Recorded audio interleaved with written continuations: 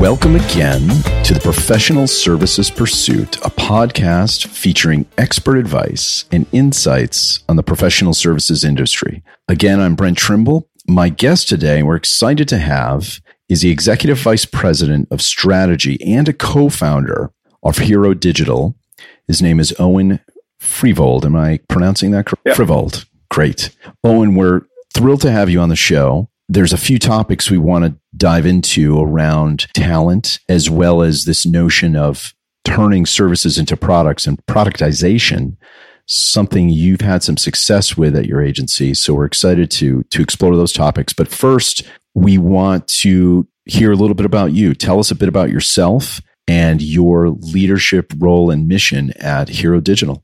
Yeah, first of all, thank you, Brent, for having me. Really appreciate it. So as you allude to, I head up strategy at Hero Digital, a firm that I helped co-found, it's almost 8 years now. And to your point around sort of purpose and mission and leadership function, if you will, at Hero, it's been a long journey coming from the start of landing the first client to getting to the size that we're at now. And I've worn many hats, started off in a client services portfolio management capacity, led a division, if you will, or business unit within Hero, especially as we were growing and acquiring other firms. We had a number of different divisions at one time and have since integrated them. And about 2 years ago, right as COVID hit, moved from the client services side to the practice side to help lead and scale a strategy practice for Hero as we were refining our focus and sort of looking at a lot of the challenges that our clients were facing and looking to codify, clarify, and effectively, to your point, productize a lot of the solutions that we were starting to see, or key needs, if you will, that we were starting to see requiring solutions for a broad swath of our client base. That's awesome. And, 8 years, I'm sure for you sounds like quite some time. It's relatively a short trajectory for the size and scope that you've been able to achieve. But for context, as we dive into things like talent and building products, give us a sense of size and the array of things that you really deploy for your clients at Hero. I know, for instance, you do a lot on the experience side of things, digital experience, digital transformation. You're a big Adobe partner, but within that digital realm, there's quite a bit. And I know you guys are pretty deep. So yeah, just give us some dimensions. Yeah. So, I think, the heart of when we started, which was around 2014, you really were seeing this trend of CIO spend moving over to the CMO. And with that, a need to basically have a strong understanding of how these solutions were built, but also how to best deploy all the sort of CXM solutions, so customer experience management solutions. So that's where we really started. And then over time evolved into a firm that really could, and again, this is my shorthand, this isn't specific to Hero's sort of official positioning, but for a long time, we essentially focused on the digital experience layer, going from the glass all the way down to the CRM and essentially across all sets of services, right? So design, UX, strategy, content, technology, data, right? And so essentially creating all those solutions that allow for any brand effectively to transform into a business that is truly digital, not just doing digital things. And that, I think, has been sort of a primary driver for us when it comes to how we've been able to stand out in a marketplace that, as we all know, is very crowded. And one of the key things that we did in bringing on our CMO, Kenneth Parks, a few years back was really helping us find our sort of core purpose and North Star for ourselves, right? Our value system. And we really anchored it around this notion of truth and beauty, this idea of, how do you unearth some of the key human truths tied to what can create value for your end consumer, and then tying that to beauty being the response. So said more sort of less abstractly, if you will, the idea of thinking about putting people first. So what's good for people is good for business. And essentially, you were asking around products and solutions. That's actually been a primary driver for how we think about crafting some of the solutions that we develop. So we've launched a solution around helping brands kind of understand where they're going, set that North Star vision, and then build the case for it, and the case for change being sort of a massive thing that, especially when COVID hit, right as I was joining the strategy practice, that became a really key thing, is how do you substantiate, the decisions that you're going to make? And with a limited set of dollars, they're an unlimited set of possibilities of different technologies and things that you can try and apply to reach those end consumers. But what ended up happening is, what people valued and their values became sort of such a key component to their decision making when COVID arose and people were sitting at home and they were reflecting and sort of looking at different ways that we, in many ways, were fortunate that right as we were crafting this next wave of solutions, we were sort of observing these things, and through the custom research that we were doing, kind of found these key points that we felt could help make sense of a lot of the uncertainty going on around what consumers might want. And that ultimately was those were the seeds, if you will, that helped us then think about what kinds of productized services and solutions that we'd be able to provide that we've, since stood up over the course of the last 2 years. So in the context of the pandemic, and we're now, the world's kind of adopted and kind of resigned themselves to there'll probably never be a, completely COVID-free world, but businesses, it's interesting, right? We have a wide array of digital experience, agency, creative, strategy type clients, and hear from a lot of the service industry. The pace of business for firms in your space, and I'd love to hear firsthand, was simply just torrid because there's so much pent up demand still to digitize experiences, retail, and I'm preaching the choir of one here today as you're listening, but so much of that was concentrated. I mean, I saw businesses, here in the outskirts of New York City, and everyone's in lockdown. There was I'll give you an example of a digitized business model, a wholesale distributor of really fine food to great top echelon restaurants in the city, sitting on warehouses of food where the restaurants are shut down, quickly spun up an e-commerce model where people could band together in their streets in bulk and put in these orders and started shipping residentially. I mean, that was digital transformation. I'm sure they never had that, maybe never had that in their roadmap, but technology has matured.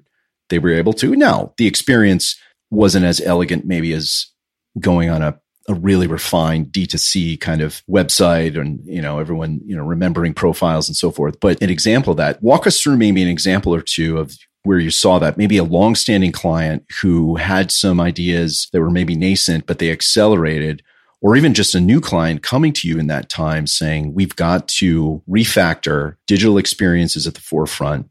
Please help us. Yeah, so I'm going to cover a couple points first and then kind of speak to an example. I think the positive externality of all this, right, is that throughout it all, the status quo had to change. It was adapt or die. I hate to say it that way, but it was, right? And so you saw so many things get called into question that you saw brands of all sizes, businesses of all sizes, willing to take more risks. And in so doing, right, again, it wasn't in a time of prosperity though either. So you really had to help them both place the right bets because they needed to take on that risk, but also help them think through how to substantiate that and think it through. So I think you saw a lot of, just like the example you shared, right?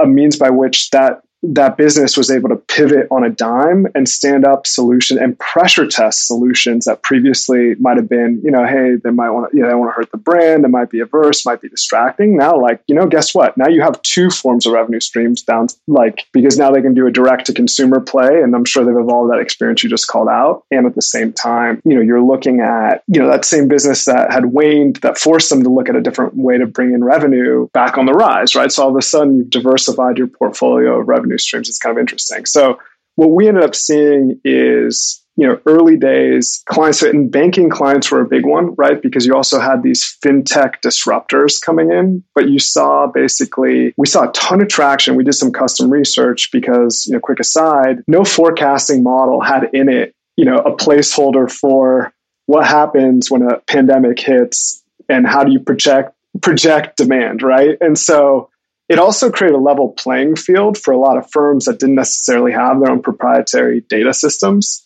to go, hey, if you ask the right questions and can gather the right data, you can actually stand out among a crowd of of much bigger players if you're focused on trying to make sense of the world in ways that then help unlock that decision-making process that so many of these brands are going through.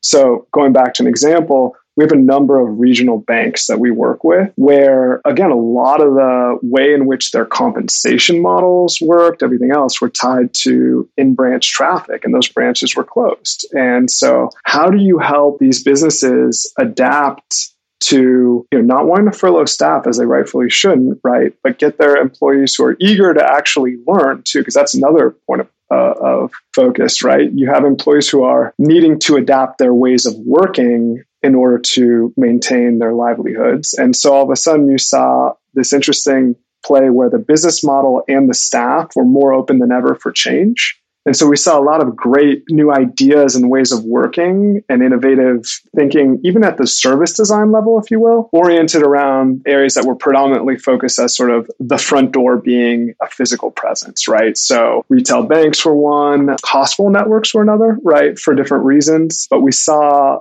those two in particular, right? And we sort of tagged those, livelihoods and lives, or lives and livelihoods, right? Those sort of two categories of brands or businesses. I hate to think of a hospital network as a business, but in some respects, right, you have to. But those two sort of categories were the most ripe for change and needing the kinds of solutioning that you're alluding to, right? And so we saw that a ton.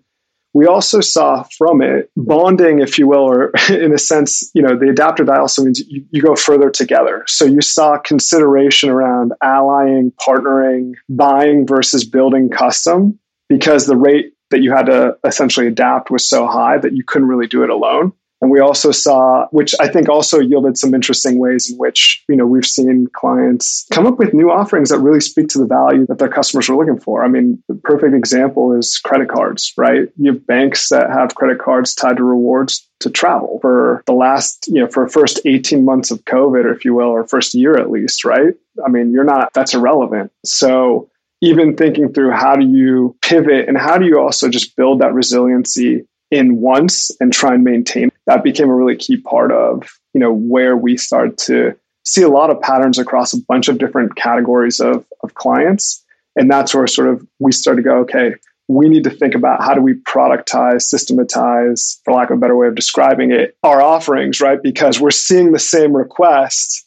A regional hospital network and a regional bank are both speaking to sort of core needs on the Maslow hierarchy of needs, right? They're both needing to adapt. They're having different constraints, but ultimately need to service people at a level that is so critical. How do we help them adapt, build, and modify, and also justify, which ended up being, while there's an appetite for change, the need to justify it was so much greater too. So those are all the factors that we use to kind of stand up some of those solutions. Yeah. And you used two terms around lives and livelihood. And in our listeners of our podcast, and we thank them for listening, as well as the array of clients that we serve, they're really talent-based organizations, right? They're talented people, resources, whether they're talented on the engineering side or strategic, creative, experience, content, and everything in between. And traditionally in a model, an agency-like model, management consulting model, live and livelihood are sometimes strained, right? I mean, it's a long-hour business, has been for a long time. And there's this notion, and one of the things we feel the pandemic really kind of turned on its head, with this notion that this agency creative consulting model couldn't exist with decentralization. It still had to be people coming together in conference rooms, working through the weekends to craft wonderful pitches and strategic ideas. And, that's kind of been proven false, right? There's been incredible work produced in the past couple of years with folks working in remote locations. But for you, talk us through maybe how you arrive there around this notion of, if we simplify and productize some commonly referenced offerings, is that helping you arrive at solutions faster and therefore having a great downstream effect on your talent? They're able to work in different constructs more efficiently. Talk us through some of the benefits of taking a service, and for those who listen, I encourage them to check out Here Digital. I mean, the array of things you offer is very vast. Explain to us how that winnowing down, I guess, into some products and compartments has benefited your talent. Yeah, absolutely.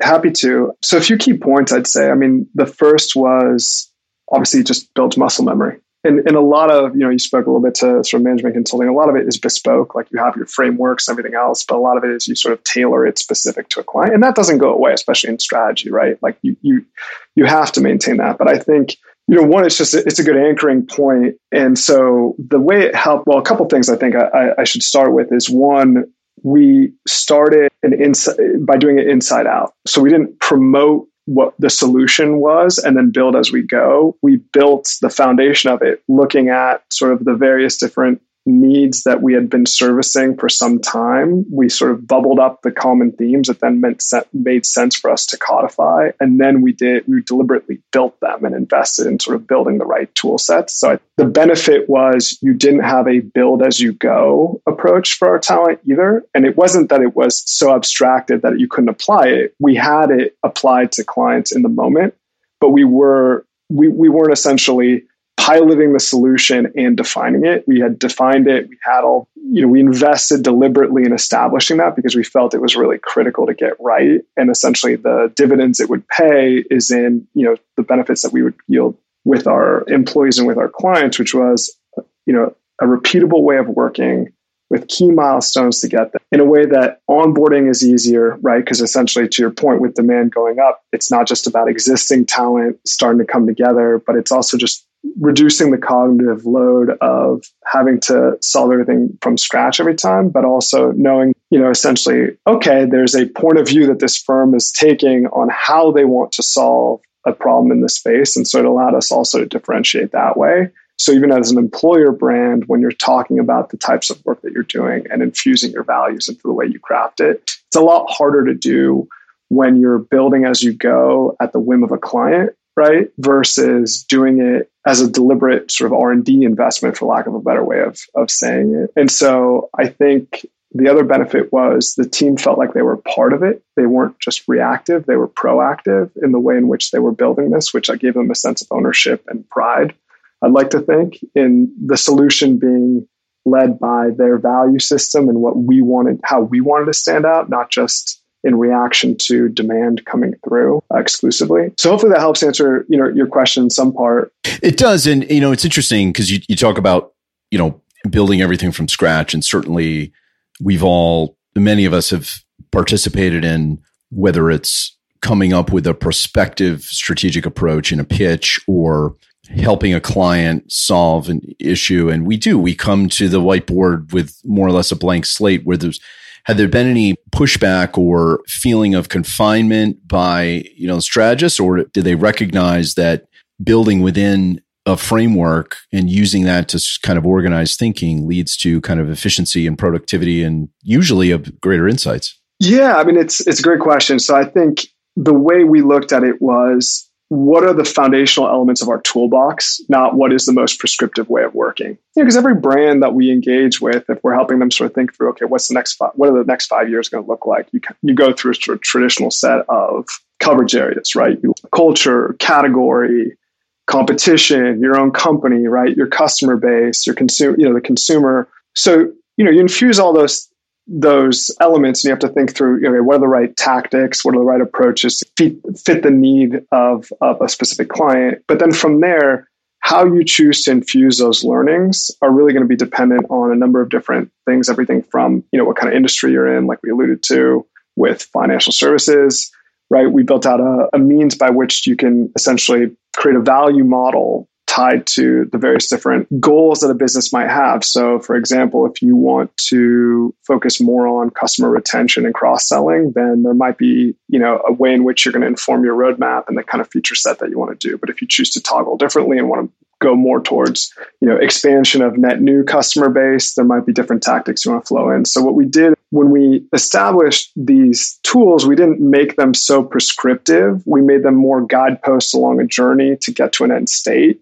where the inputs could be malleable enough tied to where a company was at in their journey on digital transformation, which I firmly believe you're never done, right? I think we'd all agree that there's always some new technology that can be applied. So essentially what we did is we sort of deliberately respected the fact that you can't get overly process oriented, overly prescriptive in the approach to a way where it's like, oh, we're doing it wrong. It's more, hey, these are the key pillars that get you to that end state. These are the must-haves. These are the ways of working within certain activities along that journey, as opposed to sort of making it something that was so dogmatic that, essentially a brand would either accept or reject it. We made it more something that was malleable. I don't know if that nuance makes sense, but I think that was a key thing for us to provide.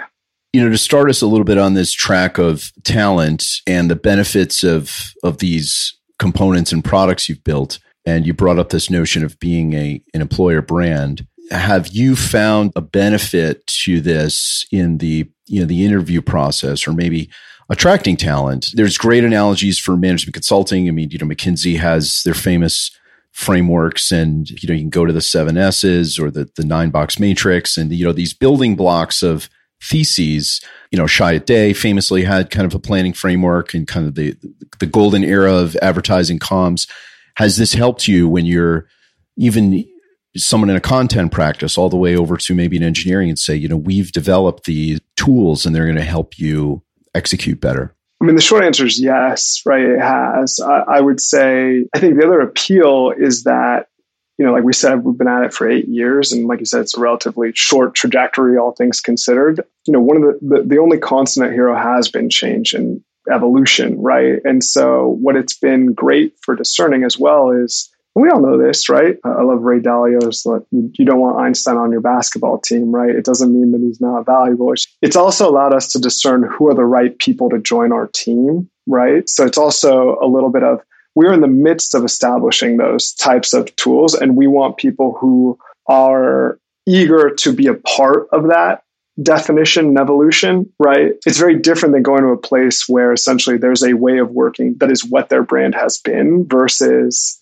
an organization where, the malleability, the adaptability, the nimbleness, right, is part of what makes your value prop so appealing to brands. And so I think it's spoken as much to us being able to discern who's a right fit, knowing where we are and sort of our journey to establish that. And when you do get people who sort of get it and click, you get that passion, you get that sense of commitment too, right? Because they want to be part of a solution that they've been able to put their fingerprints on and not just come into some place that's fully baked and, okay, we use this tool set and we do it this way, right? There's this, like I said, there's a positive externality to, the circumstances under which we found ourselves working remotely and everything else, which is best idea wins oftentimes, right? Like the best solution to problems that haven't been proven. And there's no expert in COVID, right? No matter who you go to, McKinsey, down to a boutique firm, there are no experts in this, right? There's no one was around and during the Spanish flu and can go, oh, well, when that hit, we knew what to do. So what was nice is it sort of created an idea meritocracy and a solution meritocracy, and I think that's what we were certainly able to benefit from. Was you found yourself in an environment where if you could detect the right patterns that you were seeing as common needs, systematize them so that they were reasonable, added the value that a brand needed, you could capture a much greater portion of spend share within an existing account, because a lot of these things became jump balls in the agency ecosystems within clients. And it's not like they're going to go to procurement wanting to onboard yet another vendor, right? Or partner or agency or consultancy, for a good portion of 2020 and into, 2021 unlocked a bit more. And we saw a lot of our efforts come to fruition then. But I think that was also a good benefit, was if you could demonstrate you understood and could identify those patterns, and your team could, and they could really relate, and sort of the empathy became such a valuable component in that sense, that it really allowed us to flourish in a time that obviously from a health standpoint was a huge concern for everyone, but from a business standpoint allowed us to really adapt and frankly even reposition ourselves in the eyes of not only our existing clients but the market as well.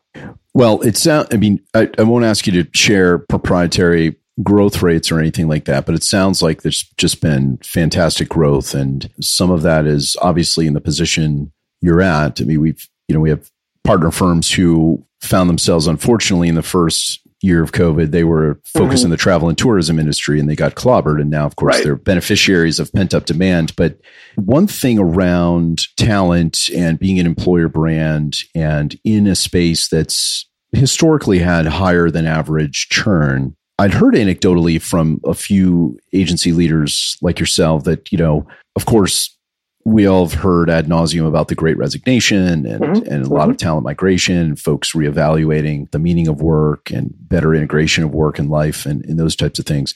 I'd also read an interesting quote. I think it was from the chief operating officer at S4, Sir Martin's new, couple year venture now, saying that they're seeing more resignation on the client side and therefore a bit more reliance on them as partners and your procurement and, looking to onboard another partner. And then it's instead just leveraging more and more of the expertise someone like you have brought. Have you seen that manifest a bit, both in work and then, speak to us a little bit about resignation, churn, totally. and talent? And I think, throughout if you look at the duration of COVID, right, and sort of to your point, like we're reaching a different chapter of it, if you will, right? At the start, it was, is it brand demand? We don't know. How do you make sense of it all? We hope it's a chapter in a short pamphlet and not War and Peace, right? Exactly, right. So that started, exactly. Yeah.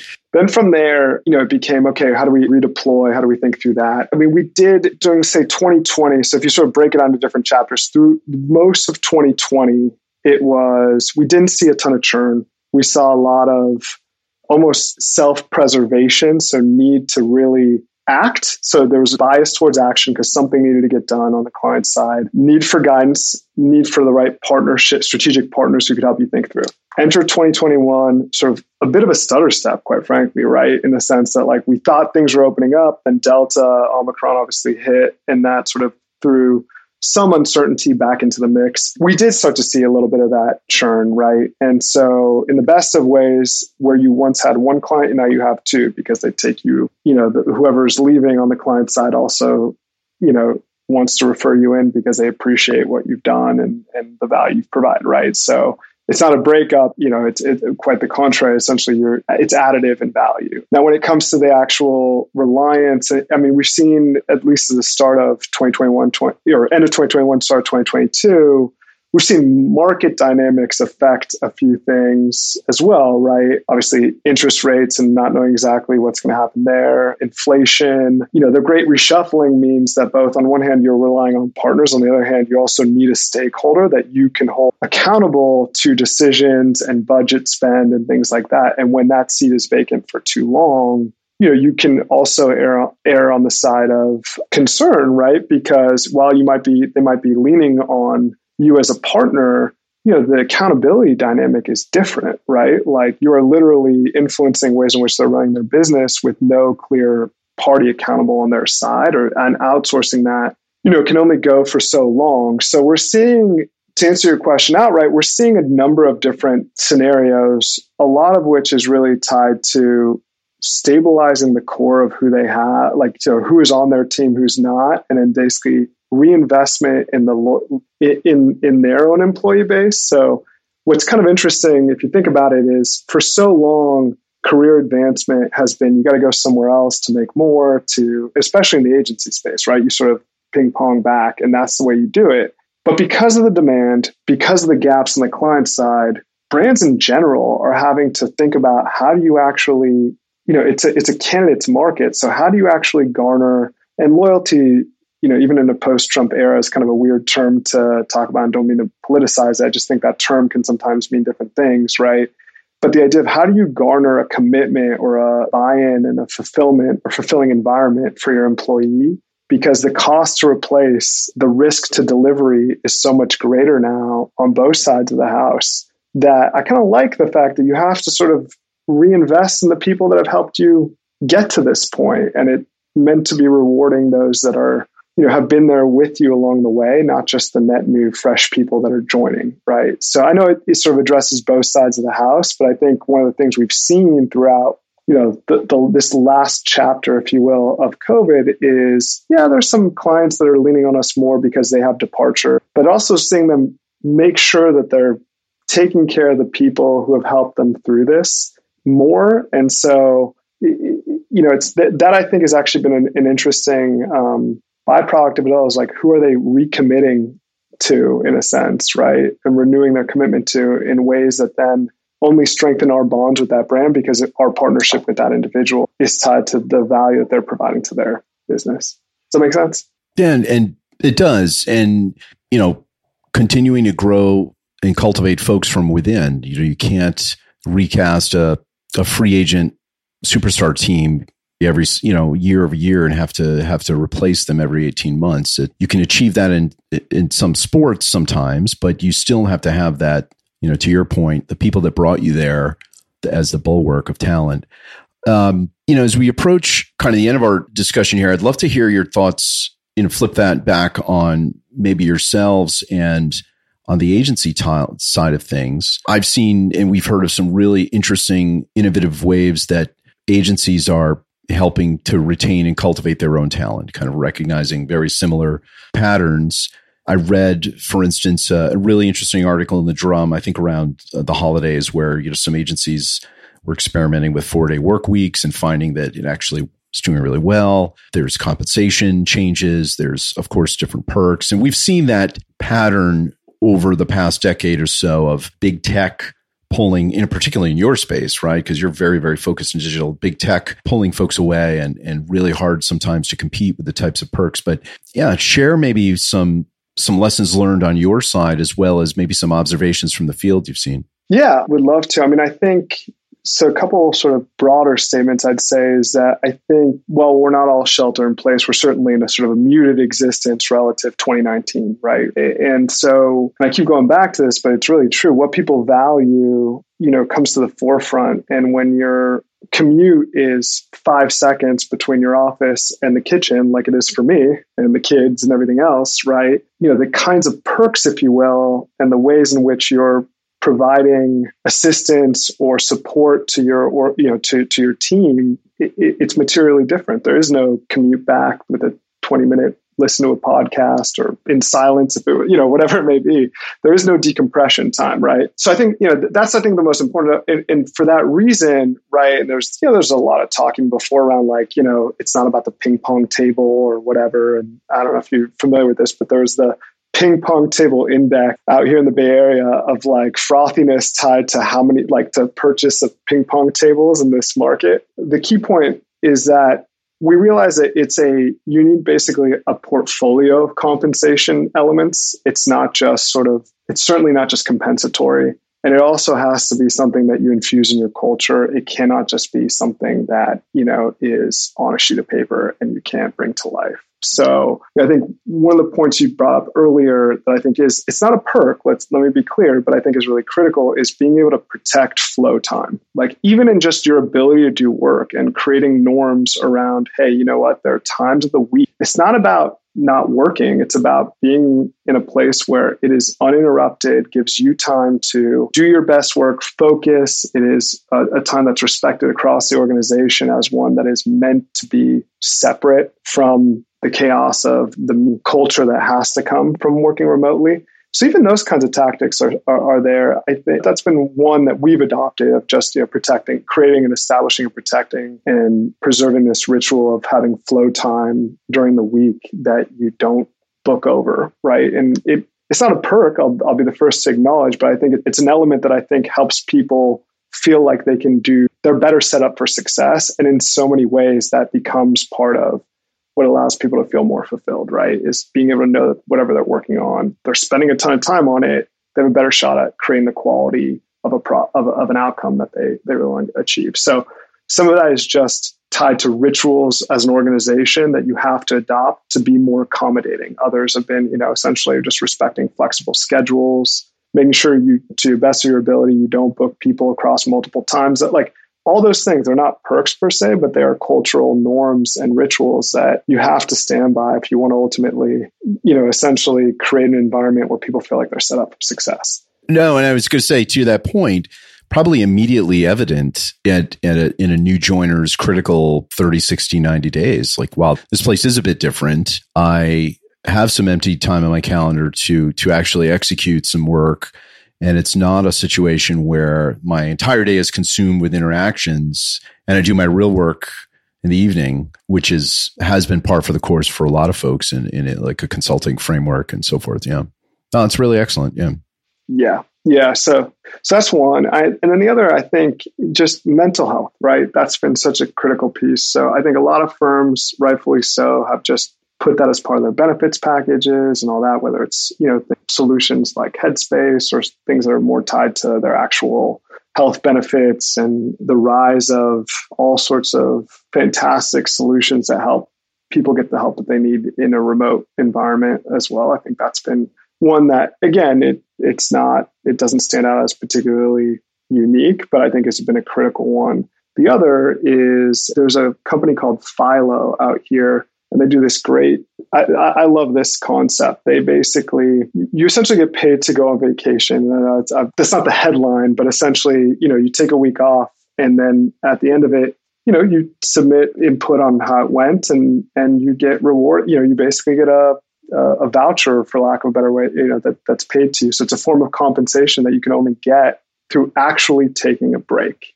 And I know this, I have a family member who works there, but I honestly think just that concept of essentially rewarding taking breaks in an environment where essentially it's so easy to burn out now because you have no transition. The challenge to compartmentalize is greater than it's ever been. Those kinds of things, I think they speak well. And I think they're the types of ways to essentially put your money where your mouth is and say, hey, look, we want you to feel like this is something that is rewarding to you. It isn't punitive. And the way we do that is, make sure that when you do get benefited from it, when you do take that time, you actually have an added benefit to it. And I think it is a lot harder to charge your battery when you're it takes a lot longer to charge back up when it's at zero. And I think the half-life on burnout people are burning out faster than ever, I think, in this environment when they're not with the kinds of conditions that allow them to compartmentalize, to take breaks and not feel guilty, right? To understand and respect their own headspace enough to recognize when they need to talk to someone, ask for help. And it's not even in a mental health capacity, just in a social capacity. So I think those are the things that, as we look to more solutions, we've found to be the most fitting to go after. Obviously, there's comp and other variables that are evidently at play. But at the end of the day, my firm belief is after a certain point, whether you make an extra 5-10%, if the quality of the time you're spending working isn't any better, or even worse, that additional comp is used as justification for the environment in which you have to work, people are going to quickly the turnover rates are only going to accelerate, right? And so I think that to me is a core area of focus for services firms and brands alike. Like, I don't think there's a distinction there in particular. I think it's just, as we're norming around these things, it's really critical to make sure that those are the key components of it. And not normalizing and thankfully, I think getting away from this notion that continuous 80-hour weeks are a sign of strength and endurance and rigor and intelligence, right? I think that term you brought up, half-life burnout, you could put some kind of metrics around that, some qualifiers. But I hadn't heard it conceptualized that way. And you're absolutely right, because you think of just the mechanics of screen refresh rates to your optical nerves and just feeling that exhaustion at the end of the day of just staring at screens. So it's really a good point. Listen, this has been an incredibly energizing conversation and great, I think, for our listeners who really need to hear from peers and leaders in the space as they tackle some of these issues. And you've given us both some really conceptual strategic frameworks to think about around the repeatable work and frameworks, as well as some great tactical anecdotes around talent recognition and retention. So I, on behalf of the listenership, really appreciate the time you've invested today, because it's a big investment of time. And we appreciate that. For those listening, again, our guest has been Owen Frivold. He's the executive vice president and leads the strategy practice as well as a co-founder at Hero Digital. And for any inputs or questions around the podcast, always feel free to reach out to us at podcast@mavenlink.com. Any follow-up questions, ideas for guests, and remarkably, we do have people reach out to that from time to time.